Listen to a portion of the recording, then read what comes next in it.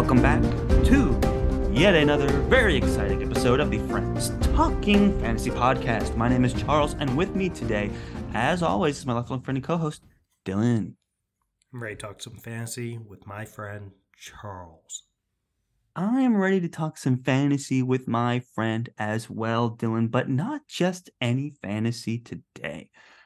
Oh. Because today, yes, we are talking about a brand new series. First time we're talking about one of this author's books. So a lot of exciting debuts today. We are, of course, from the title, reading Promise of Blood, which is the first book in the Powder Mage Trilogy by Brian McClellan. That's exactly what we're here to do. This was a book that I pitched to you, Charles. I pitched the entire series in our last Friends Pitching Fantasy. You selected this book of the three great options I gave you. And yeah, I've read this series before. It's a reread, but it was a long time ago now. It was back in the distant year of, I think, 2017 that I read this series, so it feels pretty new to me, even though I definitely forgot a lot of the details. I do remember a lot of the overarching there stuff. are a lot of details in this book, so I can understand that. Yeah. I don't know if in 2029 you'll be able to remember all of the intricacies, Charles, but today I expect you to remember all of the intricacies because you just read this for the first time. I'm ready. I'm ready to have this conversation. You know, I was excited. This one has been in like the fringes of my TBR pretty much since it came out in 2013. You know, we're all it very commonly comes up as like recommendations for Sanderson because McClellan met Sanderson in a creative writing class at Brigham Young University, so there is a little bit of that, one like taught by Sanderson. yes, met and was taught by, you know. So there's a lot of exciting influence there, and everyone always has positive things to say about this book and the premise. It's like, people snort gunpowder and that gives them magic powers. It's like, okay, sold. Interesting. Yet for some reason, I always just kind of kept it on the fringes. So when you pitched it, I knew I had to say, yes, let's do this. And I am, super excited to talk about it today.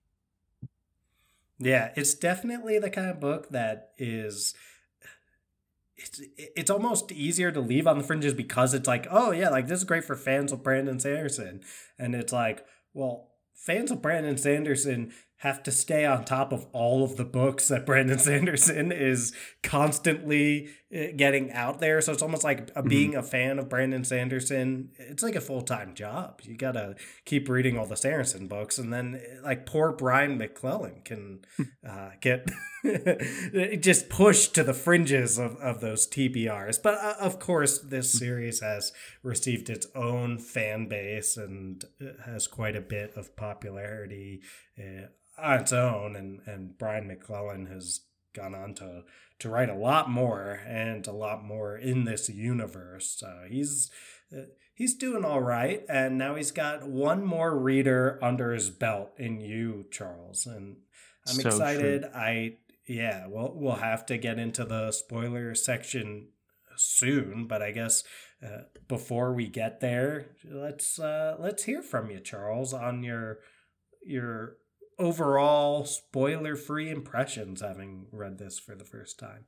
Overall spoiler-free impressions, I'd say it was great. It takes a lot of stuff that I particularly like about fantasy, like the Mistborns of the world, like the Abercrombie chapter presentations, like where it's very ingrained in a character who has a strong voice, and like heavy on the hard magic systems and the political factions and the battles.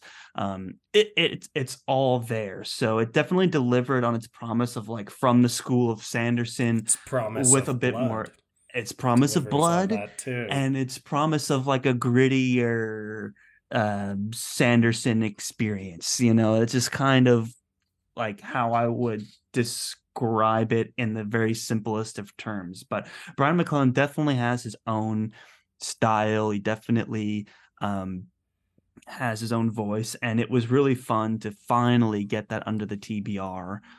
So yeah, I'm looking forward to getting into it. All the action and the balance of hard and soft magic, which you kind of alluded to in your pitch in Friends Pitching Fantasy. It was, very interesting as well and kind of unique, honestly, for me. So lots to get into there. But yeah, it was very good, and I'd recommend to any fan of Sanderson or Abercrombie or Brent Weeks. He's a natural fit right at home with all those guys. For sure. I definitely like the clash between, like a direct clash between the folks who use hard magic and the folks who use the soft magic, being Mhm. the powder mages and the privileged, respectively. And I think while there are other books you can think of that have both hard and soft magic in them, like there's not as clear tension between the two usually, and they're not usually just like straight up fighting and their respective strengths and weaknesses going up Right. against them. So it's cool from the being a fantasy fan from the more meta aspect of that, like hard magic versus soft magic, who will win? Although, Right. there's some people at least there's at least some people who don't fall entirely in line with most of the other people of their style of magic, but we'll get into that more in the spoiler section. I'll say it feels very return to form for us as friends talking fantasy to be Yes. getting back into this. It's like it's new and it's fresh, especially because of the Flintlock fantasy element of it. Hmm. We haven't really read any Flintlock before, but just in the, you said, in the style of Brandon Sanderson, but a little bit grittier and maybe shades of Abercrombie in that more a little more grimdark leaning sense. It's like this is just good old fashioned like epic fantasy, not quite questing epic fantasy, not quite like high fantasy, but just like in terms of the just we've got gods, we've got giant battles, we've got magic, we've got, it's all those kind of things that drew us initially into the genre when we read Game of Thrones, right? Those are the kind of things that really, for me, catalyzed my interest in like adult fantasy, is all the kind of things that are present in this book. So it's exciting to get back into it because we've been reading stuff of all different Hmm. like subgenres in fantasy, and it's awesome that there's such a wide array. But this is kind of our bread and butter here, Oh Charles. Our yeah, bread for and sure. And butter it was is, it was funny. You had yeah. mentioned on right before we recorded, you're like, we need more books like this. And I was kind of like, yeah, we do. And maybe we just need to read more books like this because it's fun to go back to what you describe as this bread and butter for us of these wonderful, grim, dark Renaissance fantasy books. And this one is considerably later, 2013. So that's why we can get a little bit of that meta old school new school clash, and it was just fun. It felt right in the vein of like our sweet spot of what we uniquely enjoy in fantasy. So I agree. Yeah. All right, well, let's talk about all the things that we uniquely enjoyed about this book in greater detail, which means that I'm going to have to give my spoiler warning here. And basically, that means if you haven't yet read the first book of the Powder Mage trilogy, that's Promise of Blood, what we're here to discuss today, and you don't want anything spoiled for you, now is a good time to turn this down in your headphones and go read the book. Come back here. And don't you worry if you've only read Promise of Blood, because Charles hasn't even read the second or third book yet, and we will I sure not be haven't. spoiling anything from the second or third book. I don't remember enough to even spoil too much, except a few very broad points that I won't bring up.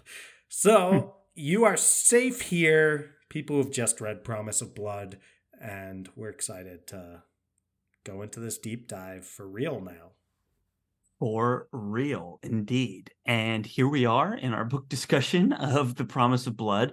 Um, there's really like four main POVs. I think there's only four POVs. I'm trying to remember if there's another one. Yeah, and Maine might be generous for one of Maine might be generous them. for our poor lady Nyla, but there are four, and it it always is kind of interesting to me because the two things I knew about this book were like, oh, this guy came up from the school of Sanderson, it's very like kind of gritty with your snorting of gunpowder and this and that, and that wasn't as in the forefront as I thought. The magic system is actually much more like complex and varied than that, because you have all these different kinds of like levels of magic and different kinds of creatures and different political factions. I think the thing that surprised me the most was like how detailed and in depth this whole world was, and there's kind of like two or three or four magic systems going on at the same time, Yeah. and it kind of builds on itself. Yeah, it definitely does. I think that it's yeah, it's not surprising that McClellan has had a lot that he's been able to flesh out in this world, even more than just the Powder Mage trilogy. There's yeah, a whole nother trilogy, Gods of Blood and Powder. This is a fully fleshed out world in the vein of a Sanderson, in the vein of George R. R. Martin. And I guess Mhm. it can be pitched, or perhaps was pitched by me, more along the lines of like this action packed thing with the guns and the snorting and all that. But Mhm. I will say yeah, it's this one sets the stage to some extent early on. I guess there's more political intrigue and more mystery, and especially in terms of like Adamat kind of represents the mystery side of all of this, as he's the inspector, the like private investigator who is trying to figure everything out. And I think that we get a lot more politicking than perhaps this is thought as by a lot of people. But the first book, while I still think it does have a lot of action, some of it is definitely setting the stage. And there's a reason that I pitched the entire series to you, Charles, because Mhm. for folks who have read this whole book, I would say it's not cliffhanger ending, but I would say there's so much that is like just built toward and hasn't paid off Right. yet by the end Right. of It this seems book. like this whole it's only just beginning kind of thing. Yeah. Like there's way more to uncover. One of the last things in the epilogue was like, I'm gonna confront Kresimir and I will teach him justice, something like that. And you're like, okay, well, that's gonna be a whole adventure, it sounds like. So for sure, you can tell that there's a lot more to go on, even beyond just like the different levels of the magic system. It's the different levels of how they all relate to each other, because there's some kind of bit of lost knowledge that I always kind of enjoy in fantasy of, oh man, what happened to Kresimir? What's Kresimir's promise? And we've kind of lost our way a little bit in remembering our history and our ways of life. And like, even though the monarchy was kind of nearing the end of its life anyway, in terms of being like a servant to the public. It's like by just recklessly putting them all to the guillotine, you've now just started a whole bunch of stuff that you have no idea what you got into in terms Right. of like gods and religion. It's always fun when it's like, well, it's like, I want to represent the people. The monarch is crushing the little guy. So out with the monarch. It's like, okay, but now, there's all of these privileged and gods and things out of the woodwork that are coming out that you've started. And what I like about Field Marshal Tennis is he knows what he doesn't know, kind of, and that's what I like about him as a character. He knows that, like, okay, this there's might be something serious about this Kresemir's promise thing. Like, magic is real, and it is weird that everyone said that before they died. So Yeah, I'm gonna send an investigator on the case, you know. So there is a little bit of that happening, and there is the setup and payoffs going on throughout this. So I don't know. It just worked for me. And you did allude to it a little bit in your pitch, Dylan. You were fair in saying that there was some old school, new school. You were alluding to the bigger world out there. But it was nice to experience. And I think there's going to be a lot to get into. I mean, you know, because you finished this trilogy once before, but I can tell there's a lot more to happen in book two for sure. The Crimson for sure. Campaign. Hmm. Well, you mentioned, Charles, the idea of all the sorcerers. Basically, there's this royal cabal of Mhm. sorcerers that work for the king. And they, anytime that a group of sorcerers all cryptically whisper the same thing as they die, you do probably want to pay attention to that. And like you said, Tamas, he's a very practical guy, very pragmatic, and at times brutal, but it seems like he is probably well meaning and why he's doing the things that he's doing. And then other Mhm. aspects, he just like is like so. I would say he's Machiavellian in his approach to things. Like we've got this quote on one end, like where Adamat, which like epic beginning, by the way, like Adamat's just like walking through in the like dead of night and super Mhm. quiet in the like is it like a palace or what have you, and he's like, oh, the Skyline Palace, yeah, and he's like, oh, something is not right here. And then it's just like Tama's basically like sitting on a throne of skulls, figuratively. And he's like, but Tama says, when asked why he did, he's like, I did this for me, and I did this for Adro, so that Manhooch, that's the king, wouldn't sign us all into slavery to the Kez with the Accords. I did it because those grumbling students of philosophy at the university only play at rebellion. The age of kings is dead, Adamat, and I have killed it. Which, by the way, awesome line. Great And line. so we've got this, like, Temis is a really interesting character in terms of his motivation, I would say, where Mhm. he has this background with the Kez having killed his wife, and he also like has served as a pretty loyal, soldier and eventually field marshal to the Mhm. king, and he has seen the ways in which like this has become bloated, like the monarchy has become Right, bloated and it's right. not good for the people. So it's like he's Complacent always and kind of, yeah, he's always kind of balancing, and I'm not sure if he knows exactly to what extent each of those are motivators for him. Like, how much is he actually like, yeah. I'm doing this for the greater good, and how much of it is just like, I freaking hate the Kaz, and like I will kill everyone and leave their blood in my wake if it means that the Kaz don't get to own Adro and I can fight them. I find Right. that interesting. And of course, this is a guy who, toward the, I mentioned, I think he's Machiavellian, like toward the end of his goals, if he sees that his son's best friend is going to be a problem down the line, like potentially going to try to kill him, then he has no problem ordering his own son to go kill the best friend that he grew up with. Like, that's the way that he sees the world. And it's kind of, he's a complex character. Like, he's arguably, I would say, is our main protagonist, and we love the buzzwords, morally gray. Hmm. It's like he kind of epitomizes that like morally gray protagonist that followed in the like grimdark revolution's wake. Right.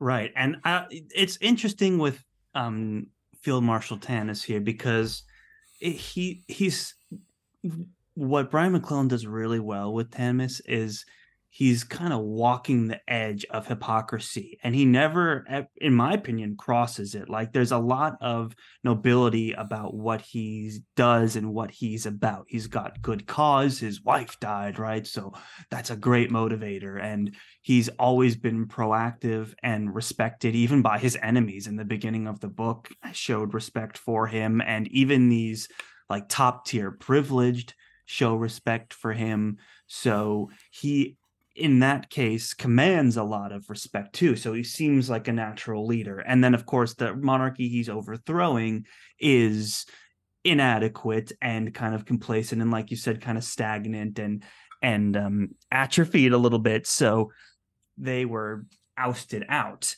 But it's kind of couched in this in these more detailed character moments with Temis, where he sends people to their deaths or he makes those brutal decisions, and even his quasi estranged, like distant relationship with his son Taniel. So when those things come together, it's a really interesting blend because he can't quite connect with Taniel. He keeps sending him off on suicide missions or telling him to kill his best friend, and even though Taniel is, by all accounts, like a soldier worthy of praise and respect, it's Timus can't, like, is just holding back a little bit with his son and his personal connections. So to have that unique blend is what makes Lord Marshal Tanis my one of my favorite characters, probably my favorite character of the POV characters for sure. Yeah, I would say he's my favorite character in the sense of being the most interesting character Mm-hmm. in terms of like the most likable. And I would say that McClellan, he's willing to give each of his characters flaws and make them all unlikable in certain ways and likable in others. Tama's probably the least likable of the four point of view characters in terms of just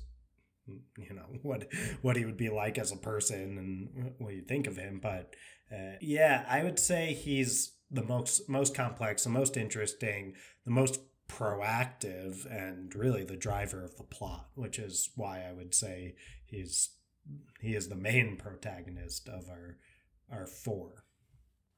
Right. For sure.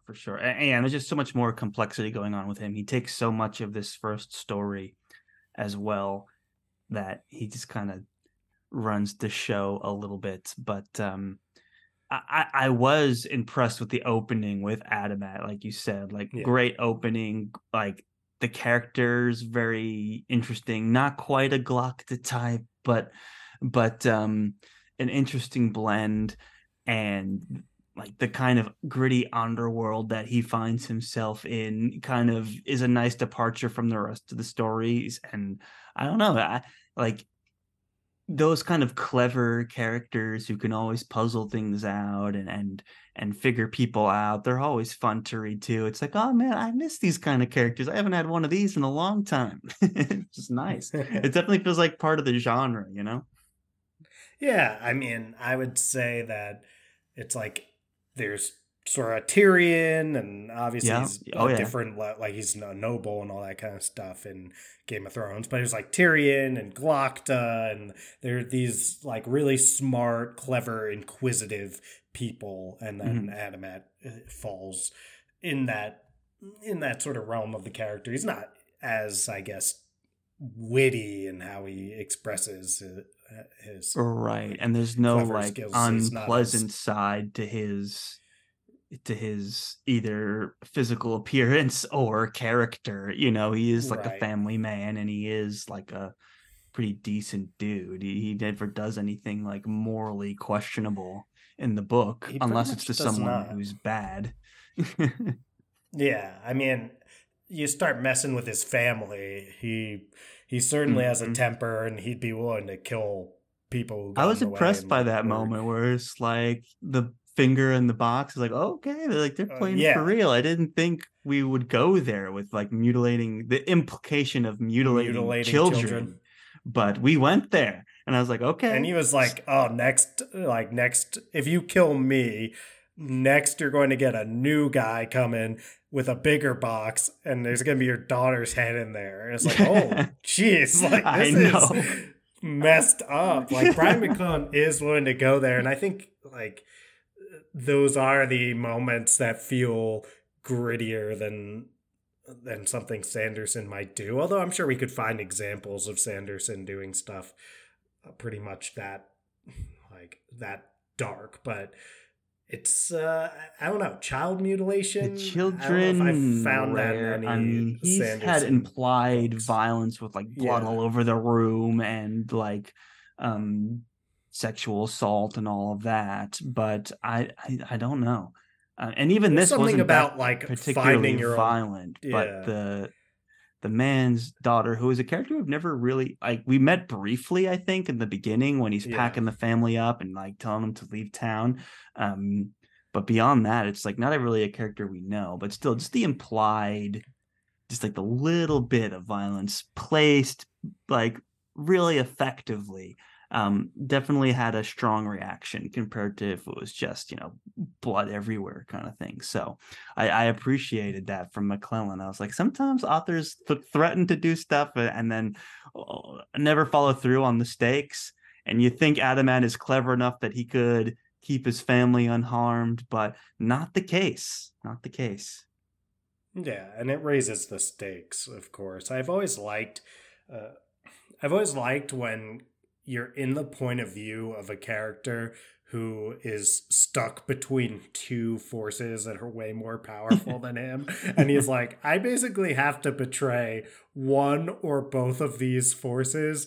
And it's going to be really bad either Yeah, way. and it doesn't even And matter it's like usually like which a one he likes or doesn't like or stands for or doesn't stand for. It's like these two guys are just at odds and you're caught in the middle, dude. So right. And they always seem like a lot of these good fantasy novels will do that with the character that's like considered probably the most like clever character in the mhm, book.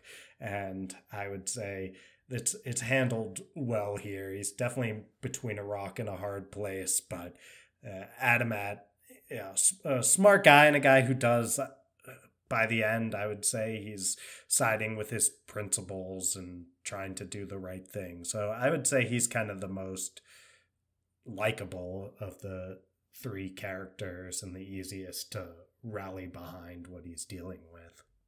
for sure. And I'm going to jump around a bit because I think we're just talking about characters. So I'm just going to talk Yeah. about a bunch of random ones. But I said Field Marshal Tanis is my favorite, but there's another character that continually stole the show for me, and that's Hmm. Mahali. I, yes. I'm a Yes. big fan. And I really appreciated Brian McClellan's like attention to detail on cooking and food, which is so underserved in fantasy a lot of times. It's just like Lord of the Rings, like, oh, we'll eat lambus bread and we don't have to worry about food ever again. And like in this book, it's like, no, food fuels the army, and he's actually winning over people by just being a good cook and like all the different Chef dishes. Charles, how dare you? Hmm? You said cook. Oh, He's a no, chef. I'm saying That's he like his cooks the whole thing. food, but I'm not calling him Yes, a but cook. there's like the He's a multiple. chef. You called him a cook, Charles, and that That maybe I did. if he made I one didn't thing mean it. clear in this book, it's that he's a chef and not a cook. And I'm offended for Mihaly, who unfortunately can't be here because he's fictional. And Hey, he's I will omnipresent, say man. He's a god. that's true. He is Adam reborn, but he Brian McClellan is really into cooking.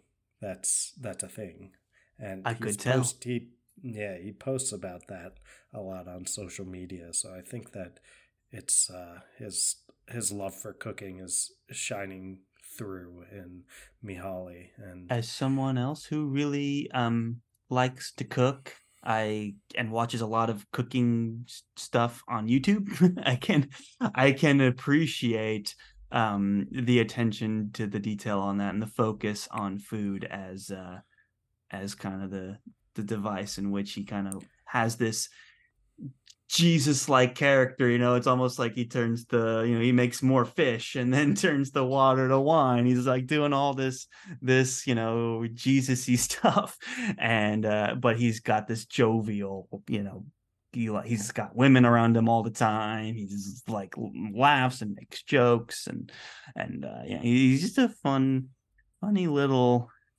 character who ended up taking a much bigger role at the end. So we'll see how that goes. And that's part of this bigger story of these gods and how they play a part in the politics here. But yeah, I just wanted to make sure that we gave Mahali a shout out. And then the other character we didn't really Charles, talk too can much I about. Oh speak yeah, yeah, to yeah. before you get off the topic? You did mention that you too have a passion for cooking. Mm-hmm. We can't get out of this without discussing the fact that both Ashton Kutcher and Mila Kunis have eaten meals provided by you. Is that not true? That is true. Yes, when I was but a lowly fry cook, and I was actually a cook, not a chef. And I'll never Hmm. be a chef. Not good enough for that. But I was a cook at a place that made hot dogs in New Orleans, and yeah, they showed up one day, Aston Kutcher, Mila Kunis, and I was working the grill at the time, so I cooked their food for them, and it was my crowning achievement in cooking, and Right. that was kind of the peak for me. But yeah, You felt like a god. Even if it, you weren't quite a god like Mihaly, I you felt mean, like one I for a pretty day. much.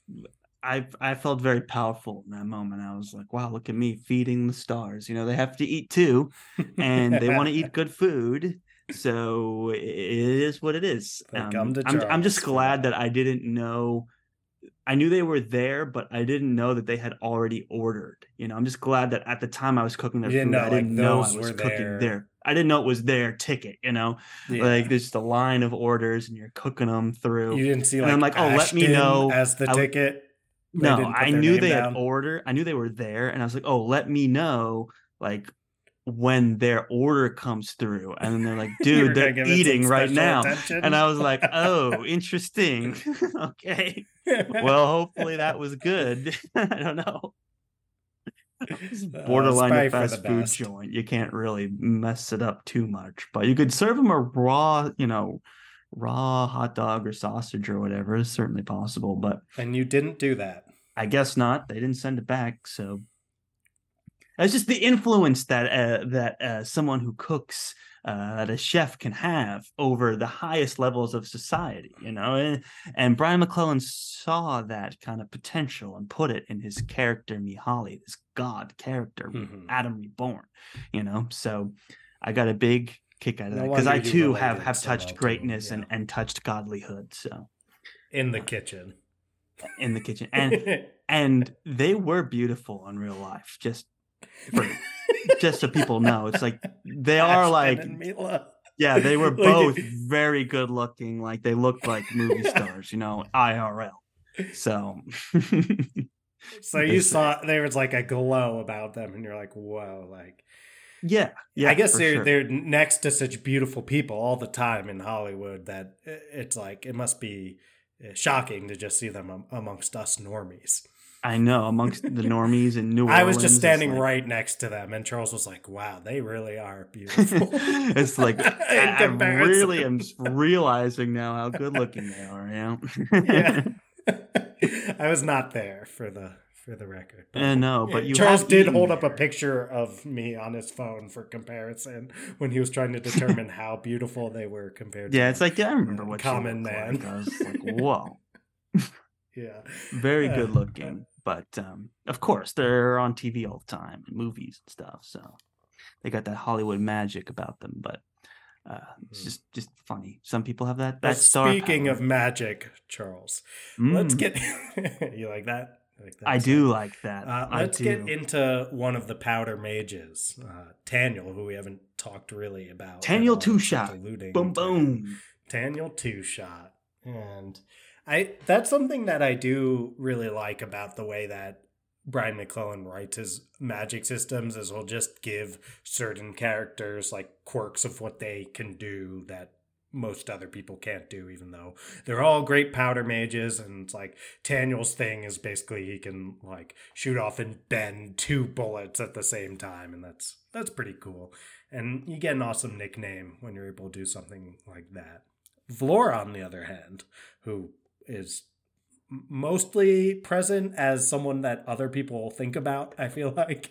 But yeah, Taniel's former fiance, Vlora, can apparently explode gunpowder from really far away. So that's like her special power. But I do like that rather than just like, everyone can It's do kind of sort interesting that they all basic have like stuff. X-Men-esque flares to their ability, so it's hard magic, but also you get that diversity of interesting stuff happening depending on who's in the room, because Right. like they all have different strengths, and it kind of goes back to, was it the Knacked that have different skills, like the guy that just doesn't sleep, so he's the Yeah. bodyguard. Well, Like it adds to some fascinating little spice. much like Mihaly working in that kitchen. Oh yes. And I think that it's interesting, and it remains hard magic because, well, we know that Taniel can do this with 2 shots, and we know that Vlora can do this from farther away than other people, and it's, for any folks who've been talking about hard versus soft magic systems without ever explaining it to this point in the episode, but pretty simply, hard magic, you know the rules, and magic is a tool in the toolkit of the characters wielding it, and soft magic is more mysterious, and it's, like the privileged. You don't like, you have a vague idea, like, oh, they can like shoot fireballs and stuff, but then randomly one will just like turn into a lion or whatever. What were they calling them, like cave lions or whatever? Right. Either way, the one. She just start turning into a lion, and you're like, all right, I guess that happens now. And yeah, Julene, right? But then she yeah, ended up being like a super privileged, right? yeah, like a Again. predator. Yeah, I believe is the word, something like that.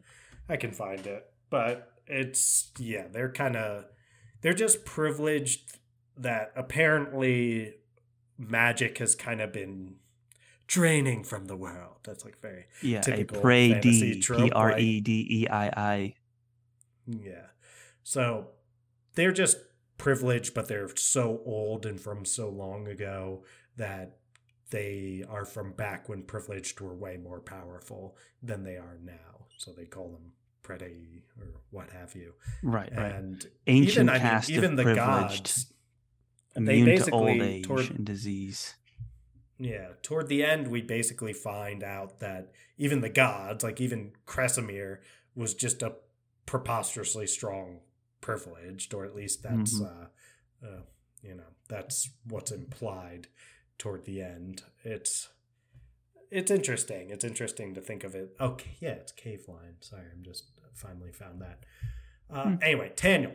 Shall we talk Taniel here, because he's the one who fits a little bit more into the tropes of what we're used to from a fantasy protagonist, I would say. Yeah, like old for school sure. fantasy, right? He's like the relatively young prodigy man who can use magic in a way that very few can, but he's got daddy issues, and I mean, you need a few daddy issues to fuel a story, don't you, James? And he's got lady problems.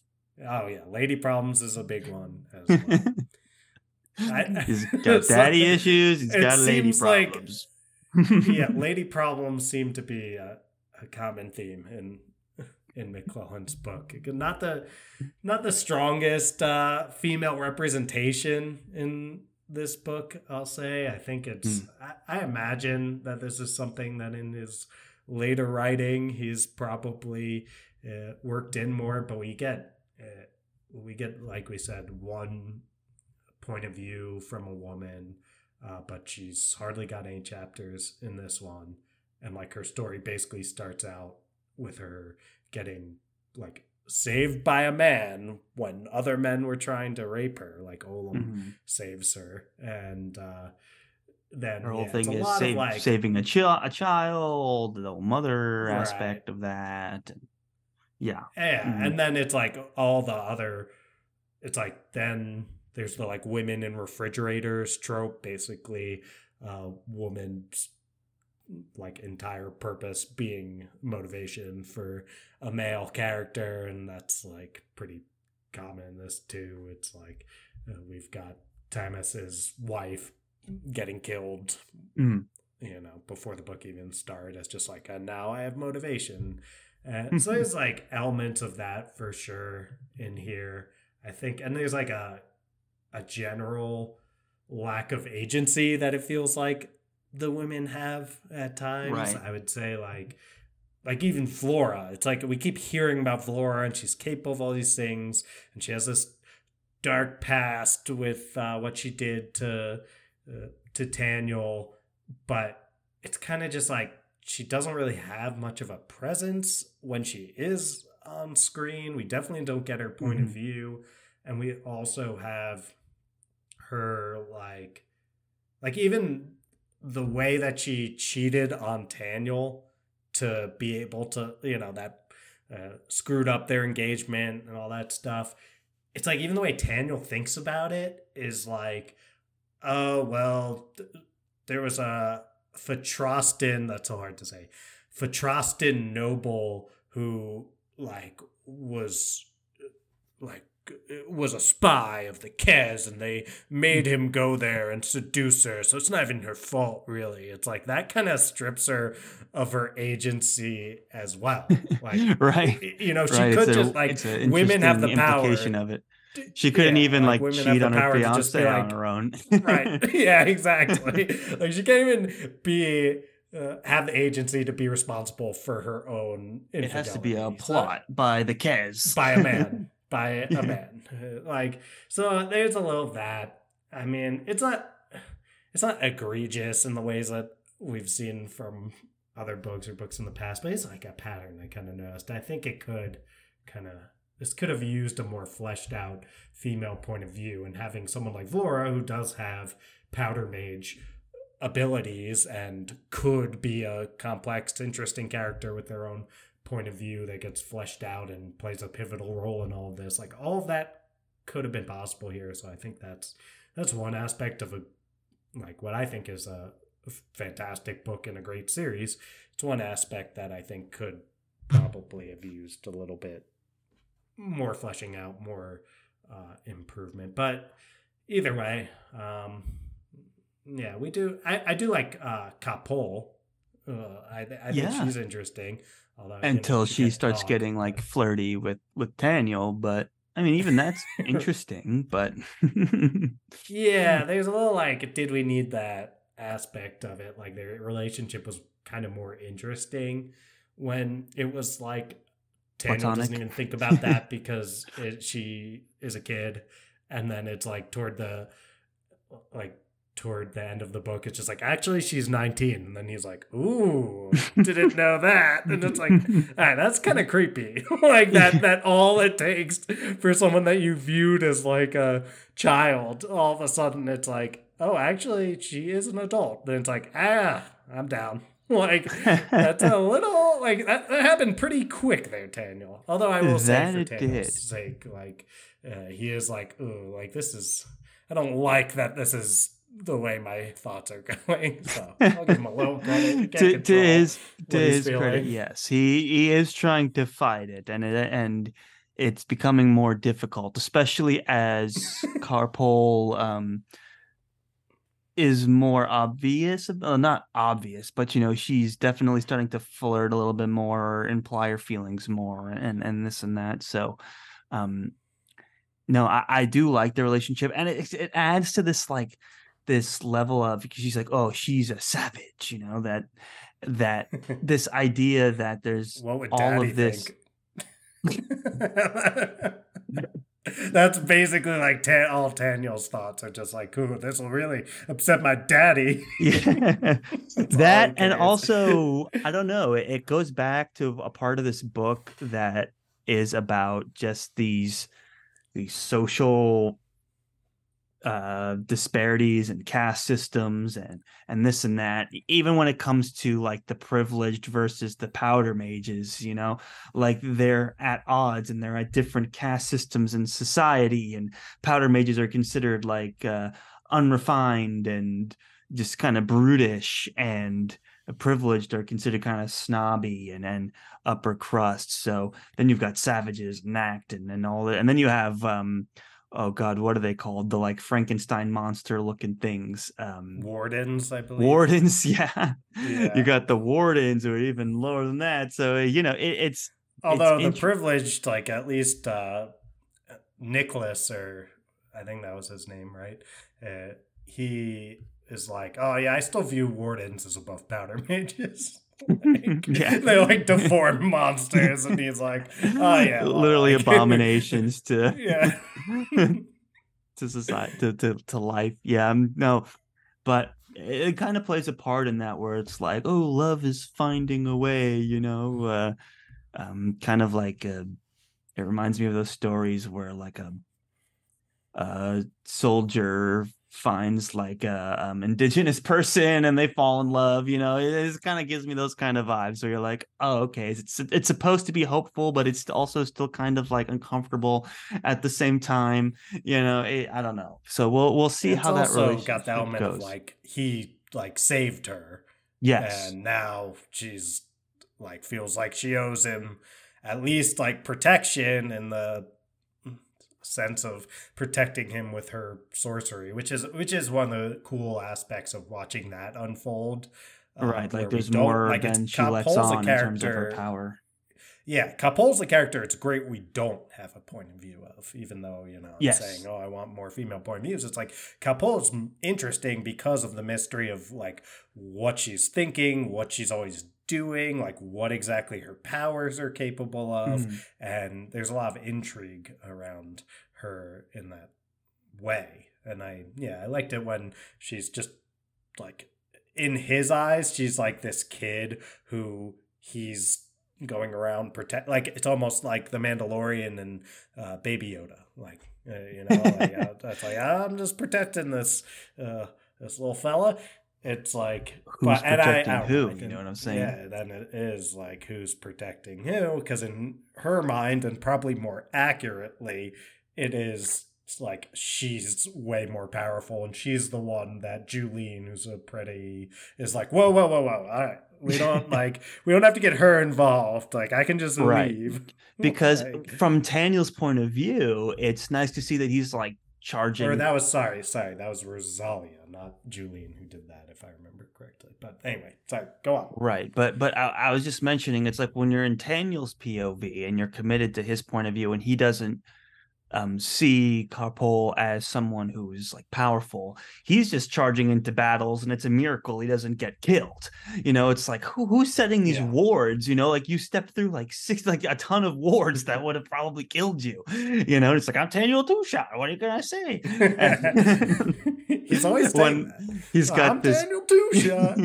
He's trying to make it a thing.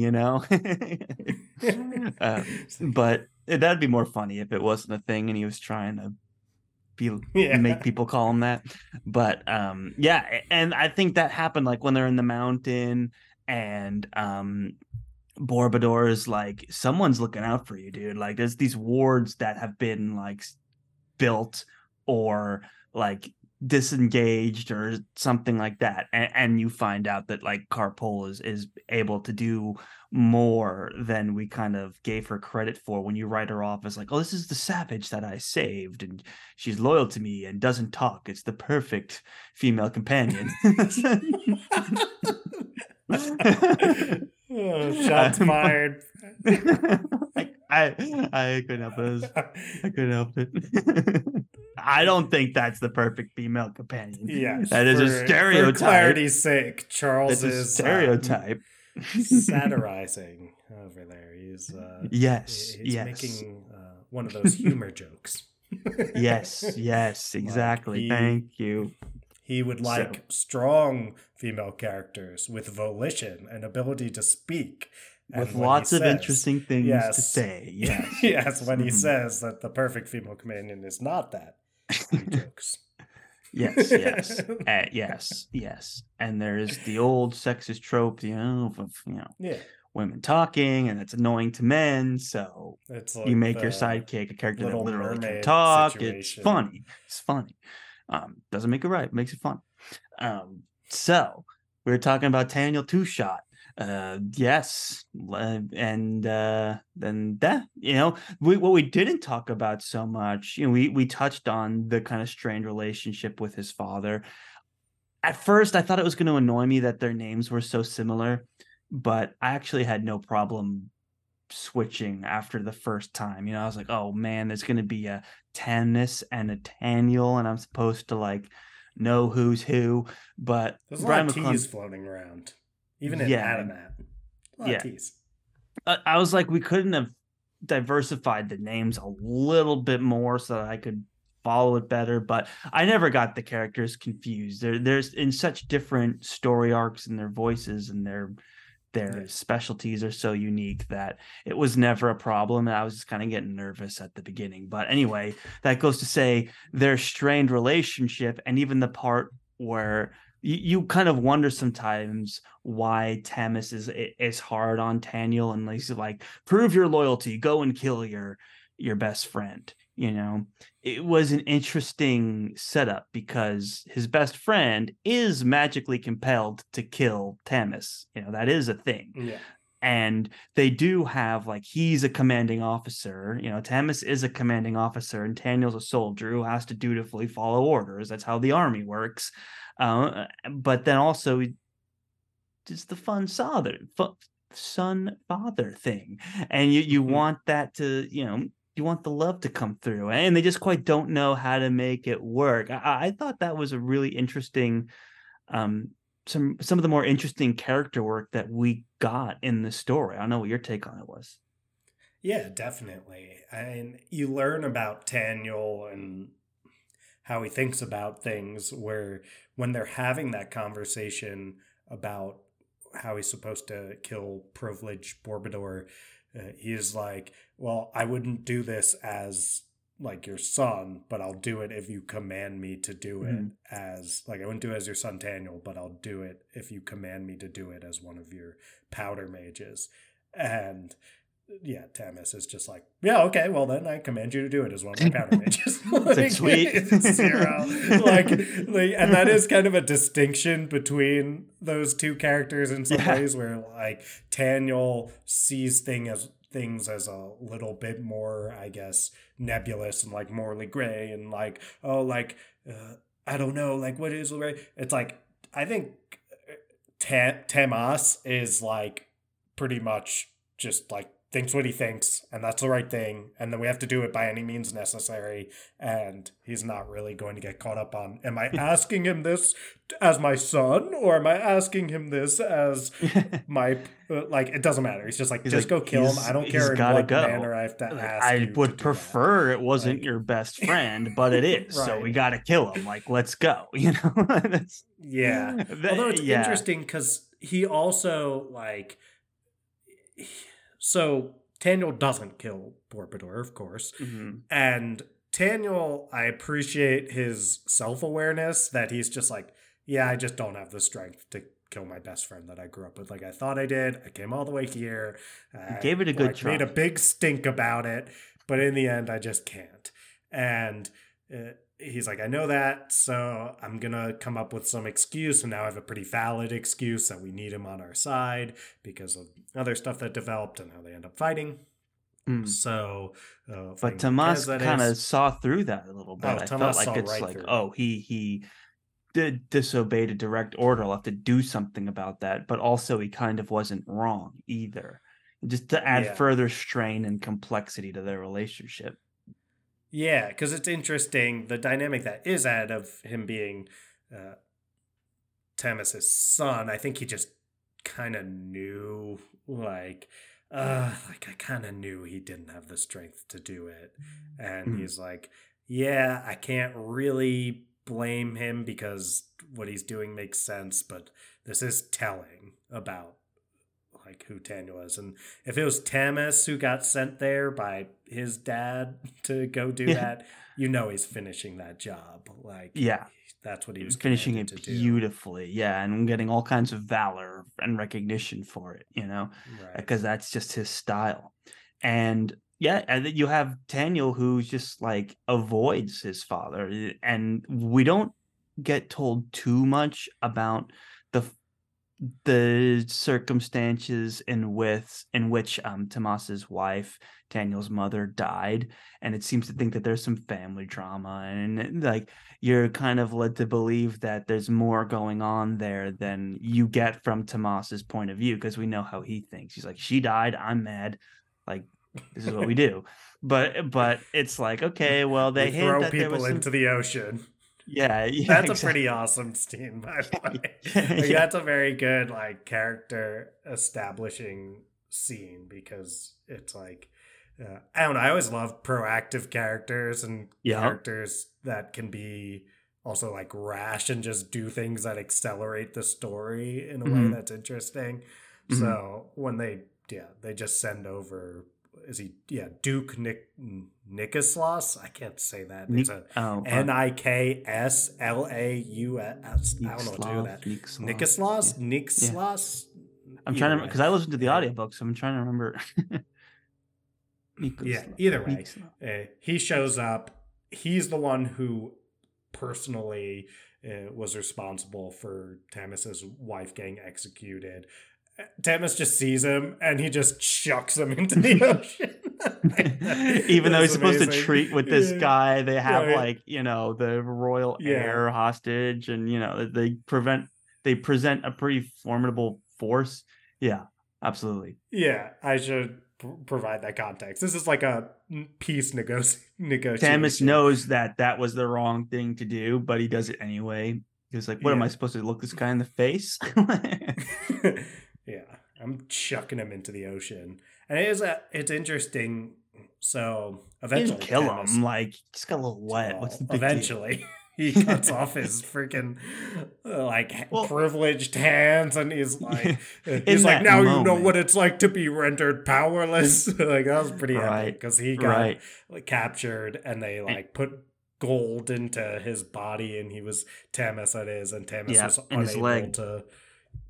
to use his powder mage powers for a bit, which is cool from like an identity perspective when it's like that's the number one thing you identify as a powder mage, and then it's like now you're not. And then Right. yeah, he's like he gets his vengeance when he Yeah, he's like, chops I'm off not Nick. done with him, right? Yet. And you're like, oh God.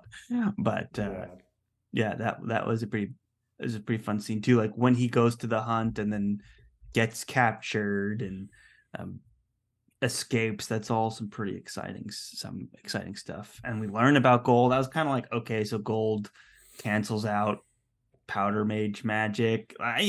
Eventually, it gets to the point where you're like, there's so much stuff in here. Like, it seems there's a a bit lot. arbitrary that gold cancels out powder mage abilities, but I'm like, okay, let's roll I with it. think it's just something that like if Sanderson were writing this, he would have ensured that was well established before Tamas got captured. And then you'd be Mm. like, oh no, not gold. I know because Sanderson very clearly like educated me on all the intricacies Yeah. of this thing. I very clearly know that gold is not to be used. Or like you would have encountered some character who was like, I used to be a powder mage, and then they put gold in my eye. And I have a golden eye now. And now I can't be a powder mage and I can't really see either. It was not a good So, decision. And you'd be like, okay, I know gold will probably come back and play a role in robbing someone of powder mage powers. So it'd be nice to, in some way be told that beforehand. But it's also like, it's not a big deal. Like, it's not a big fine. deal at all. It's one of those things where it's like you include it because a lot of times these hard magic systems have checks and balances. And so, oh, this one is gold. And you're like, okay, okay. I guess gold is the opposite of black powder. Powder? Yeah. I don't know if it's an opposite thing. Well, because like Mistborn, they have like the opposite metals. It's like pewter and silver, and one is the push and one's the pull, and then depending on how you burn it, like that kind of stuff. You kind of get a little bit of that ideology in this magic system, but it's not like a critical component, and I don't think it's one that's even necessary. He's got so many interesting things going on without it anyway. It's all we need to be told, so I can appreciate it from that standpoint. But it does get to be a little bit of like, now we're just throwing stuff at the wall a little bit here is kind of the vibe. And I know he's plotted it out and we'll get more of it and this and that, but it just felt a little bit like magic system spaghetti. Like just like all it's like, oh, there's hard magic and soft magic and knacks and rules and counters and cancellations and gods and oh boy, is a lot to very ambitious in its work. Brian McClellan set out to do everything. Yeah, and what's kind of interesting about it when you think about how he was Brandon Sanderson's student is so Sanderson has those rules of magic, and it's basically outlining how to deal with hard magic systems, soft magic systems, how to best implement magic as an aspect of storytelling and fantasy. Mm-hmm. And one of them is essentially depth over breadth. So, like, you'd rather go deep into one thing, like, than start establishing a bunch of new magic systems. So, and of course, Sanderson kind of, in each book in the first Mistborn era, spotlights a particular magic system with that book and gives you a lot more depth into that. Mm-hmm. And then, like, because there are like three Allomancy, hemalurgy, and some other one. and the big three. Yeah, the big three. Yeah. So either way, in this one, it does feel like McClellan is super ambitious in being like, there's three magic systems, and I'm just like throwing you into a lot of the intricacies of all of them at once in the course of one book. Of course, the privileged stuff, or there's really four magic systems, I guess. And you get probably the most depth with powder mage stuff, but you're trying to track all of these things at once. Like knacks are pretty easy, but they are their own separate magic system. It's just like you can do one thing really like out of the ordinary, basically like Olam not having to sleep, or Adamat remembering everything. Mm-hmm. You've got powder mages, and we know all that. And then we've got privileged, and the soft magic system nature of it makes it so there's not too much depth, but you still have to be like, okay, they've got these gloves. Like, I guess if you take off his hands, he can't do that anymore. And and if we have our fourth magic system interact with it, which is basically Kapol's, what they call her it's like a bone-eye. That's its whole separate thing, and she's got like these voodoo doll type things going for her, and also she can interact with the powder mages by altering their bullets in a way where those can kill privilege. It's like, okay, we're being thrown in the deep end here, like in a bunch of different magic systems. And I will give Brian McClellan credit that he's able to balance all those in a way where we're never like lost and unable to follow what's happening. And at times, yeah, do we need just a random like, oh, and gold makes powder mage powers go away. All right, go. Like gold, sure, and voodoo dolls and yeah. Yeah, it's ambitious, and I respect it, and it is, you follow it and you're entertained by it, and at the end of the day, that's like the biggest strength and what you should have to do with your story anyway. And so the fact that he never loses sight of that, sometimes with more like amateur fantasy stories. You get people that are so excited about this world that they've built that they just start telling you about it, and the story kind of dissolves. And that's not the case in this at all. It's just as much in terms of all the ideas that he's brought to the table and all the different magic systems. Like if someone told you like, oh, I made a story that has wizards and it has like gunslingers and it has voodoo dolls, and you'd be like, Yeah. okay buddy, maybe edit yourself a little bit for the sake Yeah. of the story. But he does, it can be overwhelming at times, but he does deliver on the story. So overall, like, you gotta give him mad props for that, I totally agree, Charles. especially as a It's a debut. great, yeah, especially as a debut. That's a great point. That I think uh, he he never really world builds for world building's sake, and I guess No. part of how he accomplishes that is how little the characters know about certain aspects of the world. Where like Adamat, especially, like his character's purpose is to discover all these things that are either lost knowledge or like people never knew or whatever. And him finding those answers is actually fulfillment of some of what is going on with his plot. So it doesn't feel like it's like, oh, and now we're just giving exposition and world building for its own sake. It's like, oh, now Adamat's finally discovered what he's been trying to figure out forever about what Kresumir's promise is. And he already went on that sort of dead end with the gang and all that kind of stuff. So we're like, all right, that feels like a part of the plot, even though it is just like someone telling you world building things. So I credit how Brian McClellan's able to do that so seamlessly.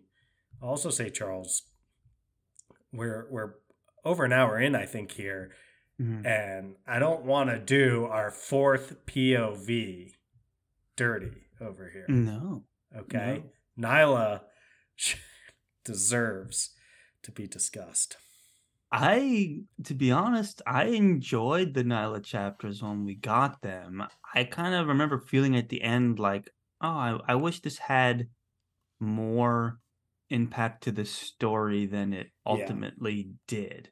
And I wish we got a little bit more of it. And I'm sure that this is going to expand, but where this ultimately resolved was, oh, the kid's still alive and you're gonna like be his nanny, and we're leaving now. And we're Hmm. going away from all this. And you're like, oh, okay, well, that's kind of where we were at the beginning of this. I don't know why we, went through all this stuff. But like, there were times when she was almost gonna kill Tanis and all these other things. It's like particularly exciting because she's so overlooked by everybody, and she's not Yeah. magical, and she has no abilities, or nothing.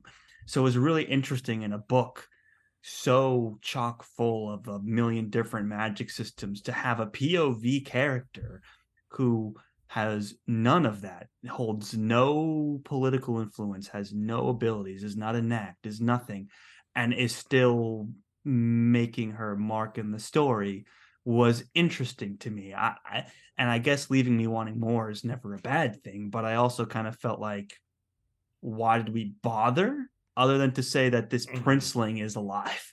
like that's kind of the only thing that seemed to matter, is that there's an heir that's still alive, and what that might mean to Kresemir's promise, and to uh, anything else like future civil wars and things like that. So I don't know, Yeah. kind of That's well undercut it said, for me. Charles. Yeah, she's not a bad character by any means, and I like what you're getting into about the idea that in this world full of magic and danger and all this stuff, she's just a laundress. But in that way, she had a legitimate shot, I guess, at some point of killing Tamas or something, or at least was plotting to do that. That's pretty Mhm. intense. Mhm. And it's And her because stakes were she's so super high overlooked. because she's in fear of getting like basically deported or kicked out, let alone arrested or killed. No, anything could happen to her. She's not critical to the story. So you're like, Right. Well, like she's playing at a smaller level, like the stakes are smaller, but anything's possible. And it was exciting. yeah, I think this is one of the reasons why I pitched the whole series instead of just the Mm, single book, because I was getting there that vibe. are threads like this that some books, like I would say, let's say Mistborn, because we're talking so much Sanderson, Mistborn, The Final Empire is always a book I like to give as an example of a book that's very clearly the first of a trilogy, but also if you just read that book, like everything was in there for a purpose and received some sort of uh, like resolution that would be satisfying enough. If you had to never read the rest of the books, you'd be like, I read a full story. Like this, I would not say like is that, as I mentioned earlier, and part of it is like if this was a standalone book, you would be like, why does Nyla exist at all in this story? Like she does not impact the plot really at all that I can think of in this Mm. book. I mean, we all know that She Brian saved the McClellan's a very prince, you know? talented. She saved the prince, but the prince didn't do anything in the story either. No, Like, no. yeah, which is the prince was, yeah, briefly. There's a whole thing with the royalists. They were trying to protect the prince. I actually like that part because they build up this whole like, oh yeah, like this royalist general, like he's just as good as Tamas, but he's got different values, and Tamas really respects him, and they just gets like blown up and dies. And I was Yeah. like, that was a moment I remember when I was first reading the book. I was like, oh yeah, like this is pretty awesome. Like, Yeah, and right. I think I mentioned in my pitch to you, I was like, yeah, there's plot points that seem like they're setting up in this book that then like you're like, oh, there's gonna be the whole book dealing with this guy, and then it's just like Oh, they'll just bye get bye. resolved, and that's what's cool about the pacing of the book. Is just like you don't know what's gonna happen. You think it's going one way, you're like, oh nope, just dead. Whatever, forget that guy. Like we built him up, but it was pretty cool in the like chaos of war and everything that's going on to have this character that seems like a main adversary up to Tamas's level is just like, nope, dead. See ya. So I did Yeah, like I that, appreciate, and it's but like, it's one thing to execute a coup, it's another thing to hold the city, right? And we've read books that were dedicated to holding a captured city, I think of Joe Abercrombie. I think of Game of Thrones, where it's like how many times it was like, oh, it's easy to capture a thing when it's hard to hold it. yeah, And it's like, well, that was toyed with in this, but overlooked for other things. And that was a fun part about it. I was kind of surprised too. It's like, wow, we're building this character up, and then anything could happen to anybody at any time. yeah, Same thing happened. Tamis was captured, and all these people were killed in the process. And his like bodyguard friend, we just got randomly shot at the end. Remember, like mid yeah, sentence, the guy gets shot and killed, and you're like, yeah. whoa, One of like his not even like a noteworthy death. He's just went from being a main character in the like Tamis chapters to being gone mid sentence. He yeah, is one of the able to powder incorporate that. mages, like one of The the one who only was ones like, I that should always be with survived. you. I'm gonna protect you. It's yeah. So it's definitely high stakes. It's a lot of action. I mean, Oh it is yeah. a lot of politicking and all kind of stuff, but we get a lot of battle scenes. We get privileged and powder mages getting attacked by magical cave lions, Oh and yeah. yeah, I mean, there's a lot to love for that aspect of it. It's a unique book. It sets a stage for a lot more to go on here. We all know Brian McClellan's a very talented author. I promise you that he didn't write Nyla for absolutely zero reason. So He's we'll just he's have got my to. trust. I am fully confident that he's got things in the works for all of this, and um I could tell from his writing style and just knowing that he was brought up in the school of Sanderson that it's like, okay, there are setups happening, there's bigger things afoot. I did get Mistborn vibes when we got to the end with some of these like god characters and things. I don't want to spoil Mistborn, but I was like, oh, interesting how that kind of plays out. It's kind of an interesting response to how some of the books in those Mistborn books end too. So curious to see where that goes.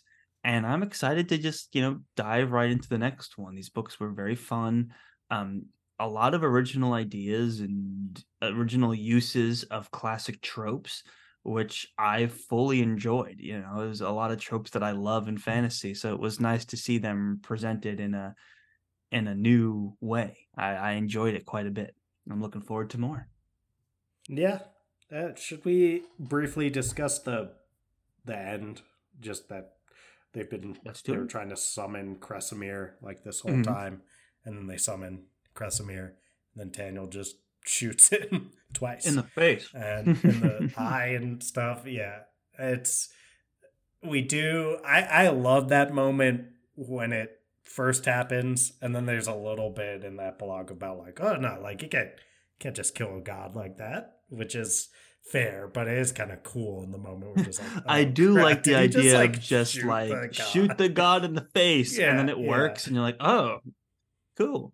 yeah. Reminds me of I think it was this is gonna be very random. It reminded me of Scary Movie 3, where the Oh, aliens are yeah, of course. invading and the The guy, third of the scary because there's a movie. joke in it where the Yeah. aliens are invading and the guy has a shovel and just hits it in the head and the head flies off and it dies and he's like, without their heads, they're powerless.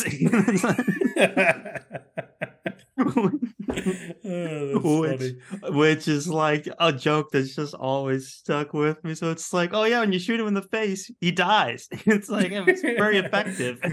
Yeah.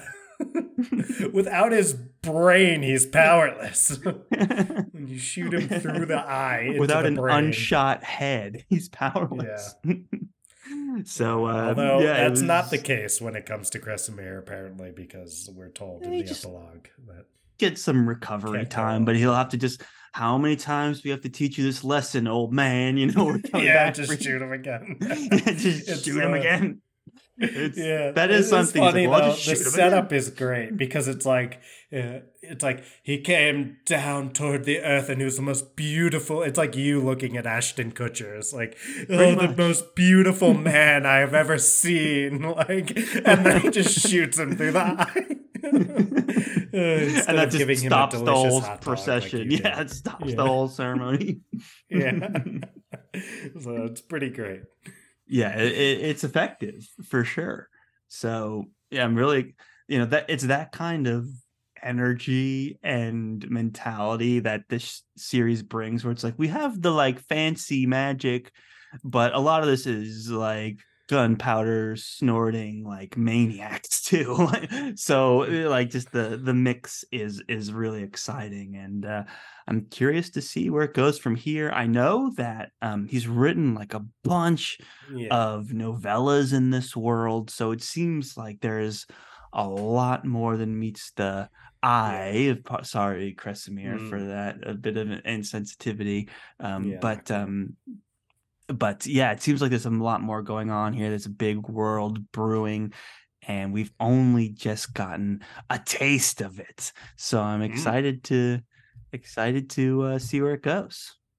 I'm excited to see where it goes to, Charles, but we'll just have to wait until you and I read the Crimson campaign and then return here to discuss. But in the meantime, we've got Gideon the Ninth that we're Yeah, reading right now. That'll be coming up, and yeah. yeah, a whole lot of more fun episodes coming your way So from the many Friends fun Talking Fantasy episodes. podcast.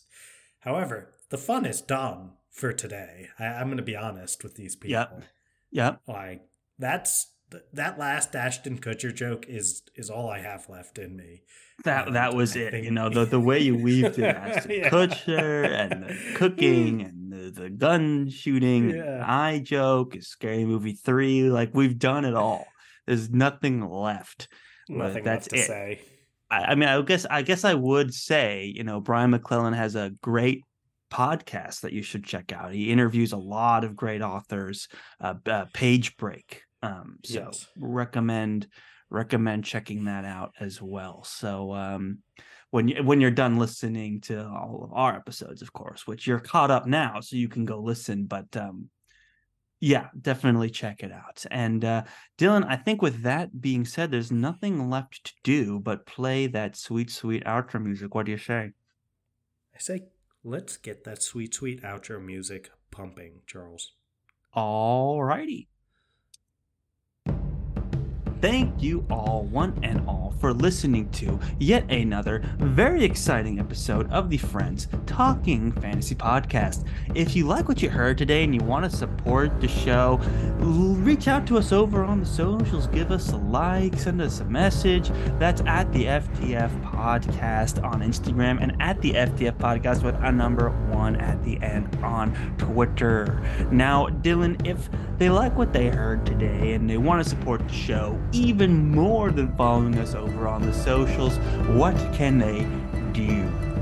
Toss 5 stars to our podcast, which you can do over on Spotify. It's just 2 clicks at the top of the Friends Talking Fantasy podcast feed, and it helps us so much when you do that. You can also rate and review on Apple Podcasts. When I say review, that means you can write nice things about us alongside your 5-star rating. And whenever you do that, that puts a smile on my face and presumably on Charles's face as well. But just listening is more than enough. Thank you so much for doing that. Just listening, guys. Thank you all so much for being here. We greatly appreciate it. You guys are awesome. Thank you, thank you, thank you. And as always, go forth and conquer, friends.